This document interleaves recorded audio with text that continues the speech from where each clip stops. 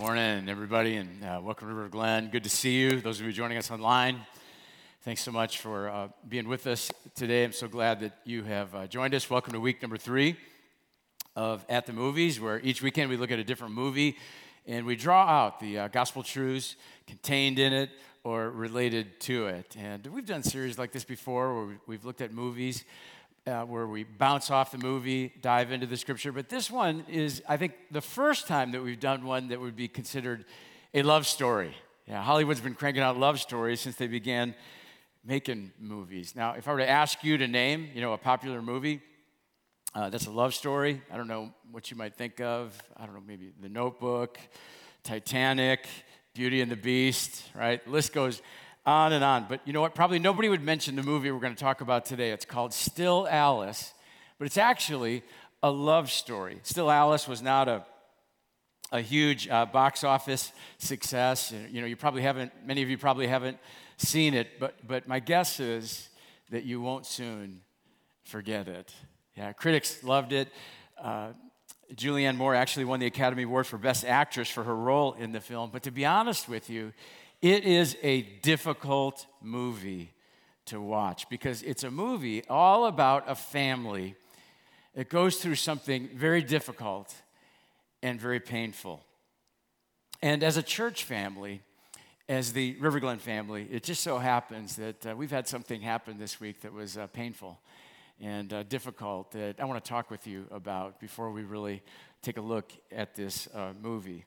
On Friday, a couple days ago on Friday, we sent out an all-church email regarding our youth pastor, Andy Averill. And many of you received it, but some of you did not, or maybe you didn't get a chance to read it. And so for those of you who didn't read it, or maybe you need a reminder of it, let me read it to you. Just go ahead and read it to you right now. This is from Andy Averill. River Glen family, during the past week, I confessed to my family and leaders at River Glen some sin in my life that requires me to resign from my position. I believe we can struggle and serve, but this was more than a struggle. This was disobedient and hurt me and those close to me. To be a leader, you need to follow, and in that regard, I failed. I failed as a pastor and as a leader in this church, and for that, I'm very sorry. James says to confess your sins to one another, and you'll find healing. Jesus heals broken things. That's my hope for me and my family going forward, and also for River Glen as I leave behind any brokenness, hurt, anger, sadness, or confusion. I'll continue to pray for the future of River Glen, and I ask that you keep my family in your prayers, and if you can, me as well. Lastly, I want to say that my failures do not reflect the type of church this is. My life and so many of yours have been transformed here, and it's possible because of the staff, volunteers, leaders, and elders of River Glen. Please don't let my failures take away from their faithfulness. And please do not view our student ministry through the lens of my failure. After almost 9 years of working in student ministry, I know it only exists because of incredible leaders and volunteers who love teenagers.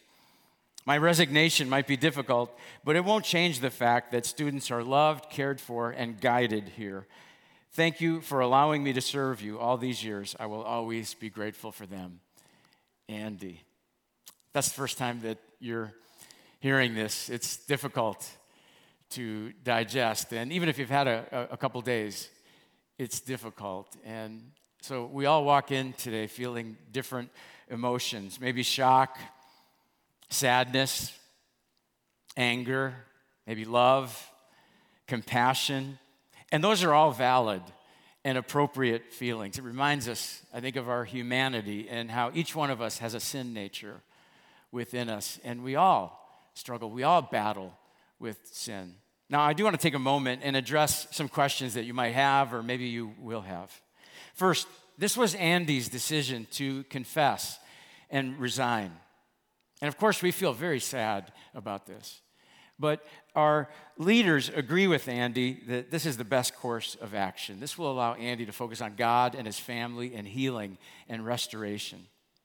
Second, there may be a curiosity for you to want to know more details. I will tell you this did not involve any students or put any students in danger. But I want to ask everyone to please respect the privacy of Andy and his family. Please do not fish for more information. Do not ask or speculate about details. There's nothing to be gained. This serves no good purpose. Andy will no longer be on our staff, but you will see Andy and Christina around River Glen. Andy's my friend, and I'm not going to leave him alone. We're not going to leave him alone. We're going to walk alongside him, and we're going to help Andy. Third, Andy mentioned that he's worked in student ministry for 9 years, 2 years as a volunteer, 7 years as a staff member. And so today is part of Andy's story. But really the bigger story is that God has used Andy to teach hundreds and hundreds of students about Jesus and to help them grow in their faith. And this does not change or negate any of that.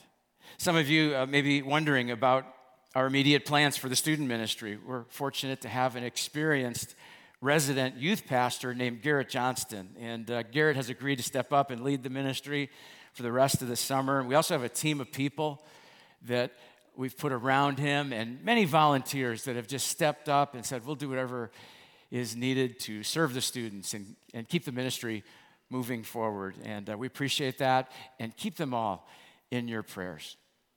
Well, Andy asked us to pray for him and his family, and so let's go ahead and do that. God, I want to lift up Andy and his family to you. Thank you for his honesty and humility and confession. Thank you for your grace and love and forgiveness. And God, I pray that you would help him and his family to feel your love and the healing that comes from you. And God, I pray for our church family today that maybe you can use maybe even this message today related to this movie to strengthen us and help us to feel your presence and your love. And it's in Jesus' name I pray. Amen. Well, sometimes families have to deal with some difficult things, some painful things.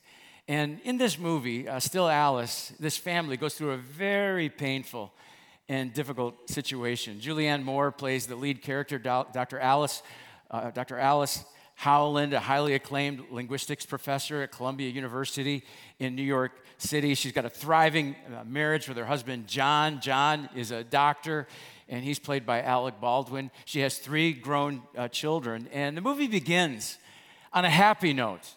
Alice celebrates her 50th birthday with her family. It's a joyous occasion, and all is right. All seems right with the world. But what Alice and her family don't know is that Alice is very sick, and her life is about to dramatically change. Her symptoms first appear when she gives a lecture, a guest lecture, to her colleagues at UCLA. Today, I'd like to focus on some recent studies from my lab on the acquisition of past tense irregular verb forms in children between the ages of 18 months and 2.5 years. Now, you may say that this falls into the great academic tradition of knowing more and more about less and less until we know everything about nothing. But I hope to convince you that by observing these baby steps into the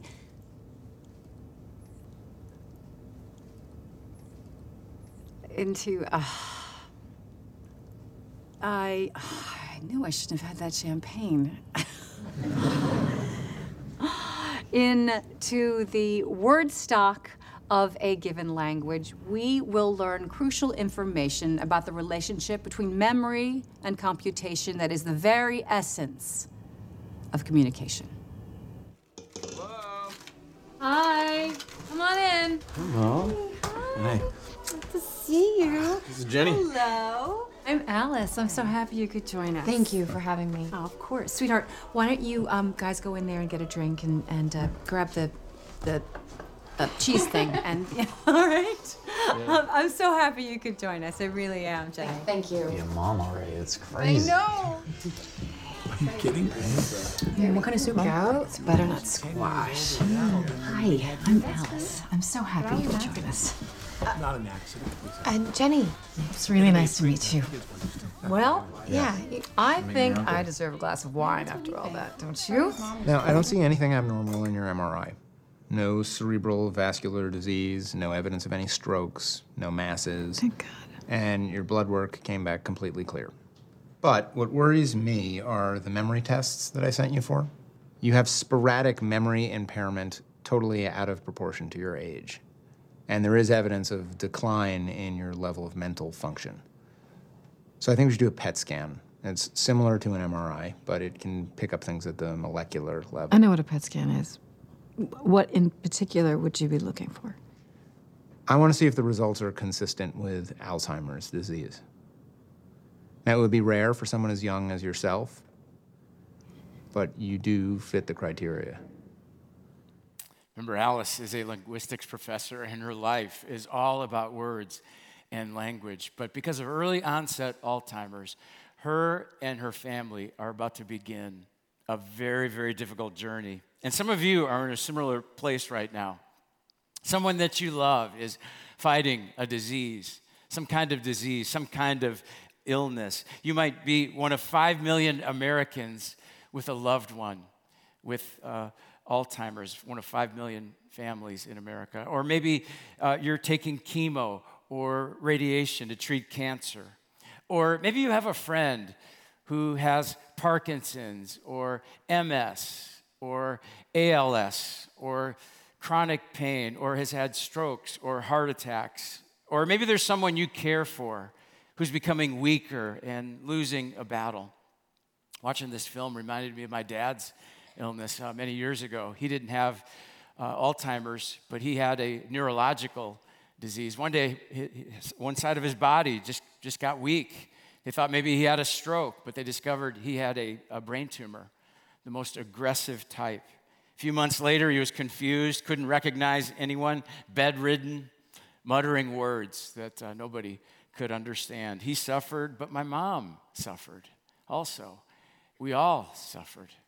The spirit of this message today is to minister to and support and care for and pray for those of you who are suffering. Maybe you're in the midst of caring for a loved one with an illness. Maybe you're still hurting over the loss of someone close to you, or you find yourself asking difficult questions about God and faith. And we want to honor and encourage those of you who have loved others in sickness and in health until death parts us. Frequently in the scripture, the Bible reminds us that life is brief and fragile. James, brother of Jesus, says, now listen, you who say, today or tomorrow we'll go to this or that city, spend a year there, carry on business and make money.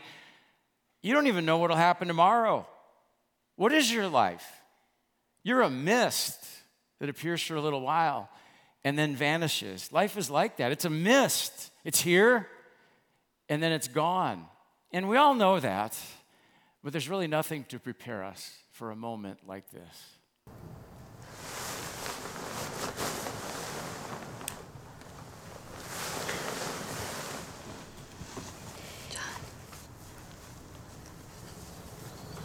John, sweetheart, wake up.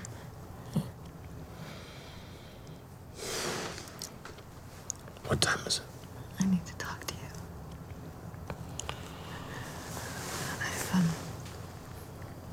I've got something wrong with me. What are you talking about? I've been seeing a neurologist. You've been seeing the neurologist. Why? They think that it might be early onset Alzheimer's disease. Ellie, that doesn't make any sense at all. I don't want to tell you because I don't know anything for sure, but I've been doing all these tests and I'm really scared. Ellie, that is completely insane. I got lost while I was running on campus a while ago, and I can't remember appointments, words. Honey, we all have memory lapses. That's a sign of getting older. The other day, I couldn't remember the word, glucose. It's not like that. It's like something just drops out under me. But there is no diagnosis yet? No. Okay. Well, then I think that this is ridiculous. Why won't you take me seriously? No, I know what I'm feeling, and everything I've worked for in my entire life is going. It's all going. No. Come here. Don't cry. In a case like this, with the onset being so early, we would like to check for presenilin mutations. And that would be an indicator of familial Alzheimer's disease, which is a rarer form. And we can make an appointment for you to see a genetic counselor. So this concerns my children. Yes. I assume that if I have the gene, the odds of my passing it along are 50-50. I'm afraid so. And if they are carriers, what are the odds of them developing the disease? I'm afraid it's 100%. I've been seeing a neurologist for the past few months, and I have Alzheimer's disease. Early onset. That doesn't make sense. Are you sure? There is no doubt she has the disease. But at her age, it's... It is rare, but it has been confirmed. I'm so young, Mom. I don't understand that. The thing is that the type of Alzheimer's I have is very rare. It's familial. Is passed on genetically. Oh my God. We believe that she got it from her father, and of course we're very worried about the three of you. Now, there is a test you can take, but it's completely up to you whether you want to find out or not. I'm sorry. I'm sorry. Something that makes Alzheimer's and other diseases so difficult is just how hard it is on family and loved ones. Some have said that the burden is sometimes greater for the caregiver, even more so than it is for the patient. At one point in the film, Alice says, "I'm not suffering, I'm struggling." And that sounds about right. Others have experienced something similar. The Alzheimer's patient really struggles, but the caregiver is the one who deeply suffers. Caregivers for anyone who is sick report higher stress levels. It's so time-consuming, emotionally draining. It's like you put your own life on hold, and there is many times anxiety about the future, worry about finances, and there can be withdrawal from friends and other activities that once brought you joy. And you can have anger toward the person who has the disease, anger because there's no cure, anger because other people don't seem to understand, anger at others for not helping more, even anger at God, because this is not what you planned. This is not the dream that you had for your life, for your marriage, for your family. I think there's a common misunderstanding that many of us have that adds to the hurt and the anger. We think that if you believe in God and if you love Him, that you won't or you shouldn't get sick. That if God loves you and you love Him, you won't get Alzheimer's or have a stroke or get cancer. If you live right and serve faithfully, you'll always be healthy. But it's just not true. We live in a broken world, and since the beginning of time, godly men and godly women have suffered from sickness and disease. The scripture says it rains on the just and the unjust. But the scripture also says that God pays special attention to us and cares about us when we experience pain. One of Jesus' closest friends was named Lazarus, and from everything we read, he seems to have been a good and godly man, but he got sick and died at a young age. When Jesus arrived at the grave, it's the shortest verse in the entire Bible, just 2 words, but it says a lot about Jesus. It says, Jesus wept. And when we are sick or suffering or caring for somebody who is, we can be sure that Jesus weeps alongside you, and he cares for you in the pain. And we can find strength and encouragement for verses like this one here in Isaiah 43. When you pass through waters, I'll be with you. Even when you feel like you're in over your head, you're not alone. We can be sure God will never leave us. Psalm 34 says, the Lord is close to the brokenhearted, and he saves those who are crushed in spirit.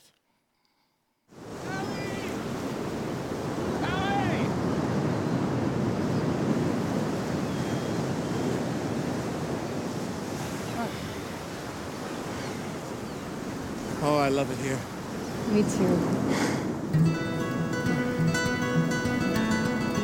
We going running? Yes, we are. I just have to go pee. I'll be right back.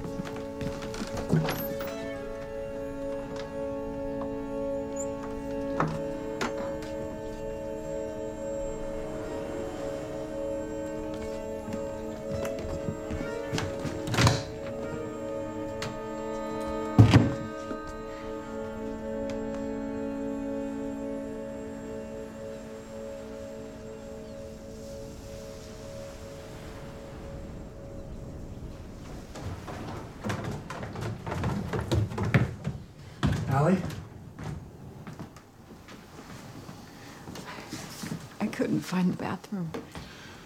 It's okay, baby. Come on, let's get you cleaned up. Who are you? It's so hard when you're sick and you feel like you're losing yourself, losing control. You feel yourself just slipping away. And those who find themselves as a caregiver of a loved one who's gradually fading away, like Alice's husband, John, they have to endure emotional, physical, and even spiritual burdens that no human being was ever designed to bear alone. And I just want to say to the River Glen family, if you know a caregiver, they need our encouragement daily. They need our love consistently and our prayers without ceasing. They need us to practice the one another's of Scripture. John 15, love one another. Galatians 5, serve one another. Ephesians 4, be kind and compassionate to one another. James 5, pray for one another. We need to take care of each other. Galatians chapter 6 says, carry each other's burdens, for this is how we obey the law of Christ. We can't really remove the burden, but we can lift part of it and make it lighter for the person, for the caregiver. I reached out to a friend of mine from this church whose wife many years ago was diagnosed with early onset Alzheimer's at the age of 47. And I asked him, what was it like being the caregiver to his wife for many years? And he said, at the end of her journey, I was totally fried. Being a caretaker 24/7 is a job, when done well, can really burn out a person, especially when they're taking care of someone they deeply care for and love. I asked him what people did that helped him. He said, some people would stop by and bring food, send cards, spend time with us in conversation, and encourage us. Some would drop by with milkshakes or fresh flowers to brighten up our day. Occasionally, they would give me a break to get away to go fishing or see friends, which helped recharge my batteries. All these things helped lift the burden. And what a privilege that we get to be the church, the hands and feet of Jesus to each other in the most precious moments of life. It's God's plan. That's one of the reasons why we keep encouraging everyone to join a life group, so that you're part of a community, enfolded in close relationships in your time of need. And if you're in a life group, make sure that you're doing more than just studying the Scriptures. Make sure that you live it out and do these things that we're talking about today. That's God's plan, that we would be there for each other. Now, there's a quote in the book, Still Alice, that's not in the movie. It says, Alice says, my yesterdays are disappearing and my tomorrows are uncertain. And by the way, that's true for everybody here in the room. She goes on to say, so what do I live for? I live for each day. I live in the moment. I don't know if you realize this. That's a more biblical thought than you might realize. It's very similar to what Jesus said in Matthew chapter 6. Jesus put it this way, so don't worry about tomorrow. Tomorrow will bring its own worries. Jesus says tomorrow's not worth worrying about. And it's a reminder to all of us today, whether we have a loved one who is sick or not, to live every day. Live for God. Live every day for Jesus. Tomorrow's not guaranteed. We don't know what tomorrow will hold. One moment, Alice is celebrating her 50th birthday. The next moment, she doesn't remember who she is. So you only have today. And that's why I love this verse in Psalm 118, where it says, this is the day the Lord has made. We will rejoice and be glad in it. Rich Mullins was a great Christian songwriter who died tragically in an automobile accident, but he penned these words, live like you'll die tomorrow. Die knowing that you'll live forever. Isn't that a great line? We have to live for today, but we have bright hope for tomorrow. And that's what Alice decides to do. She decides to make the most of what little time she has left. I love this next scene. She gives a speech to the Alzheimer's Foundation. Notice the highlighter so that she doesn't lose her place. Alice is living with early onset Alzheimer's with the care and support of her loving family. Please welcome Alice Howland.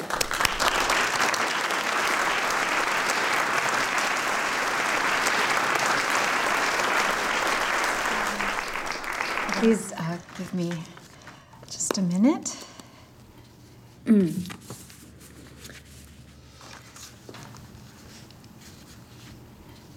Good morning.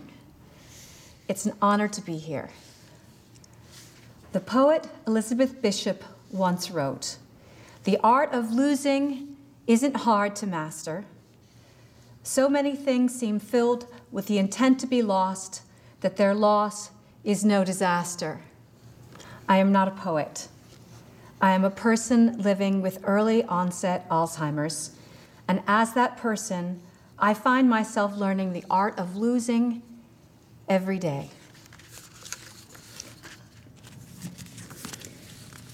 Losing my bearings, losing objects, losing sleep, but mostly losing memories. I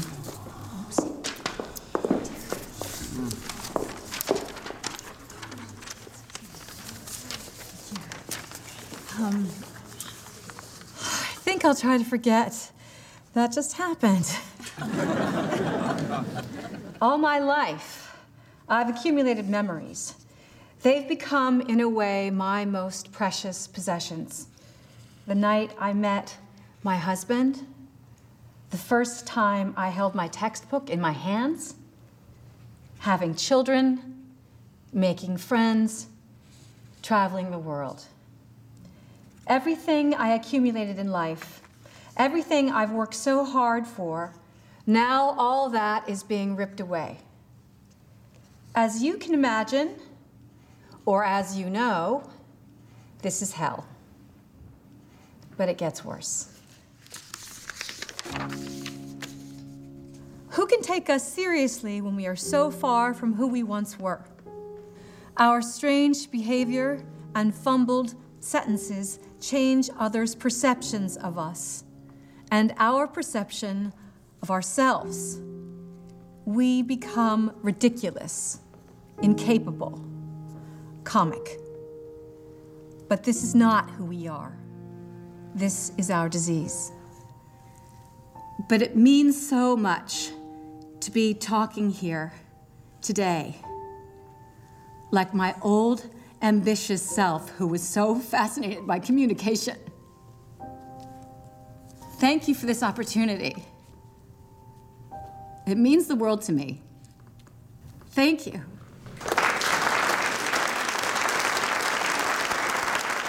I think some of the most telling moments in the movie are in this scene where she gives the speech. I felt stunned when she said, "This is not who we are," referring to the shell of a person that she was becoming, because that's true for all of us, isn't it? In the spiritual realm. This is not who we are ultimately. God wants us to know that we're not citizens of this earth.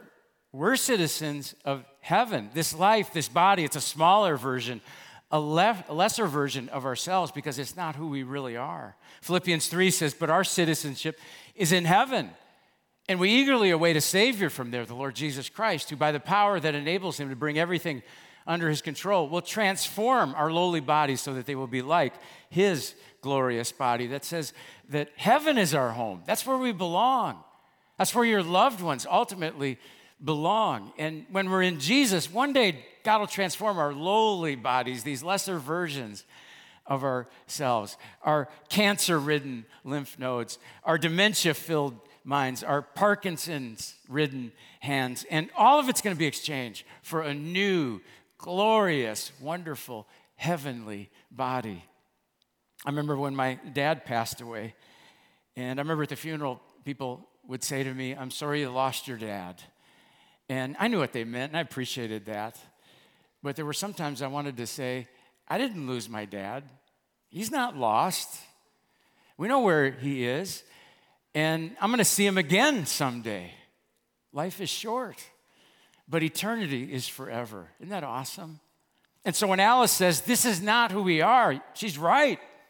Amen. Romans chapter 8 says, "Our present sufferings are not worth comparing with the glory that'll be revealed into us." All the trauma of our light and momentary troubles on this earth are achieving for us an eternal glory that far outweighs them all. I can remember many years ago when former President Ronald Reagan was diagnosed with Alzheimer's. And one day his wife said, "Ronnie's long journey has finally taken him to a distant place, a place where I can no longer reach him." A distant place. And that's where we find Alice near the end of the movie, a distant place. She has regressed into a different world, and her youngest daughter, Lydia, an aspiring actress, shares a scene from one of her favorite plays, Angels in America. Souls were rising from the earth far below, souls of the dead, of people who'd perished from famine, from war, from the plague. They floated up like skydivers in reverse, limbs all akimbo, wheeling, spinning. And the souls of these departed joined hands, clasped ankles, and formed a web, a great net of souls. And the souls were 3 atom oxygen molecules of the stuff of ozone, and the outer rim absorbed them and was repaired.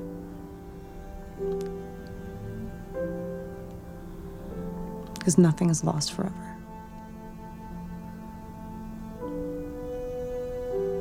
In this world, there's a kind of painful progress, longing for what we've left behind and dreaming ahead. At least I think that's it.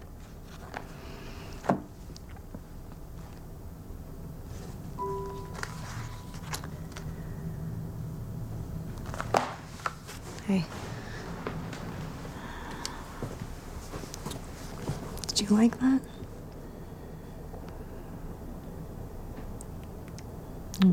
What I just read. Did you like it?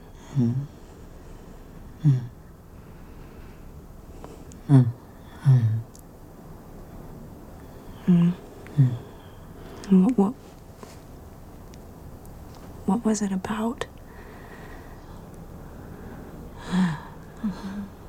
Love. Yeah, love. Yeah, Mom. It was about love.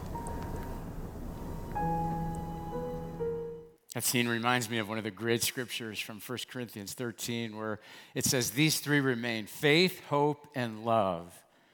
But the greatest of these is love. As Alice sinks deeper and deeper into dementia, there's a moment where she says to her daughter, Lydia, you're so beautiful. I'm afraid of looking at you and not knowing who you are. Lydia responds, I think that even if you don't know who I am, you will know that I love you. Still anxious, Alice asks, what if I see you and I don't know that you're my daughter? I don't know that you love me. Then Lydia says, I'll tell you that I do, and you'll believe me.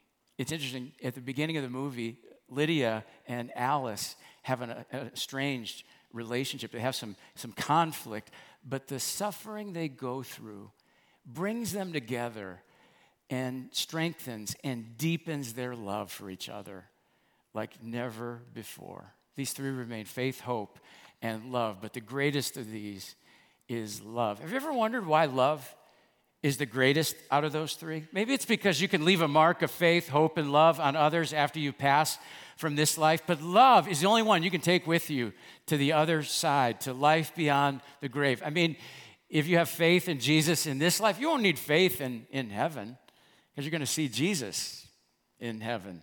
And you're not going to need hope in heaven because in heaven there's no sickness, there's no Alzheimer's, there's no cancer, there's no tears in heaven. But heaven is filled with love because God is love, as seen in Jesus. And that's why love is the greatest. And so cling to love. Love others. Love your neighbors. Love your family while you still have the opportunity. And love the Lord your God with all your heart, with all your mind, with all your soul, and all your strength, because love is the greatest. So let's bow our heads, close our eyes for a moment. Before I pray, I want to say that I know that this message has probably hit some of you personally. You're a caregiver, or you're dealing with an illness in your life, or someone you love, or you're grieving.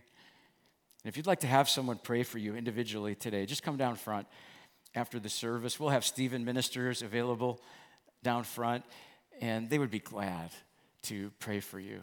My prayer for you today is that you would feel and remember God's love for you. God sees you. You're not alone. He counts every tear. And then after I pray, we're going to pass communion, and the band is going to play a song called Even When It Hurts. There's a line in the song that says, "Take this fainted heart and wash me in your love." And that's what God wants to do. That's why Jesus invites everyone to share communion, to feel washed in God's love. The blood or the bread represents Christ's body, and the juice represents Christ's blood. The cross shows you how Jesus enters your pain and suffers with us and how much he loves you. God, today I pray for my brothers and sisters who have been maybe hit personally by this message, and they need to feel and sense just an extra dose of your love today. God, by your Holy Spirit, may they feel your presence and power right now. Strengthen them moment by moment for the days that are ahead, knowing that you're with them and you have not and never will abandon them. And God, I pray that you would move the rest of us who are not direct caregivers, but that you would move us to love those who need encouragement and support right now, those who are ill and those who are caring for them. Help us to be aware and attentive of whoever might be around us. Maybe it's someone with an aging parent or someone who is fighting an ongoing illness. God, help us to see the people in our small groups, the people all around us at work who are struggling. Maybe even as we leave here today, just help us know what to do, whether it's an arm around the shoulder or a note or a phone call or sharing a meal.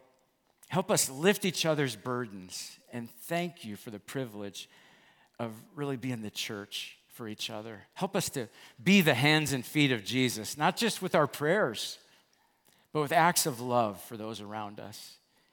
And God, I know there are also some who are facing really hard things that life has thrown at them right now, and they're trying to do it without you. Some here maybe have never experienced your love.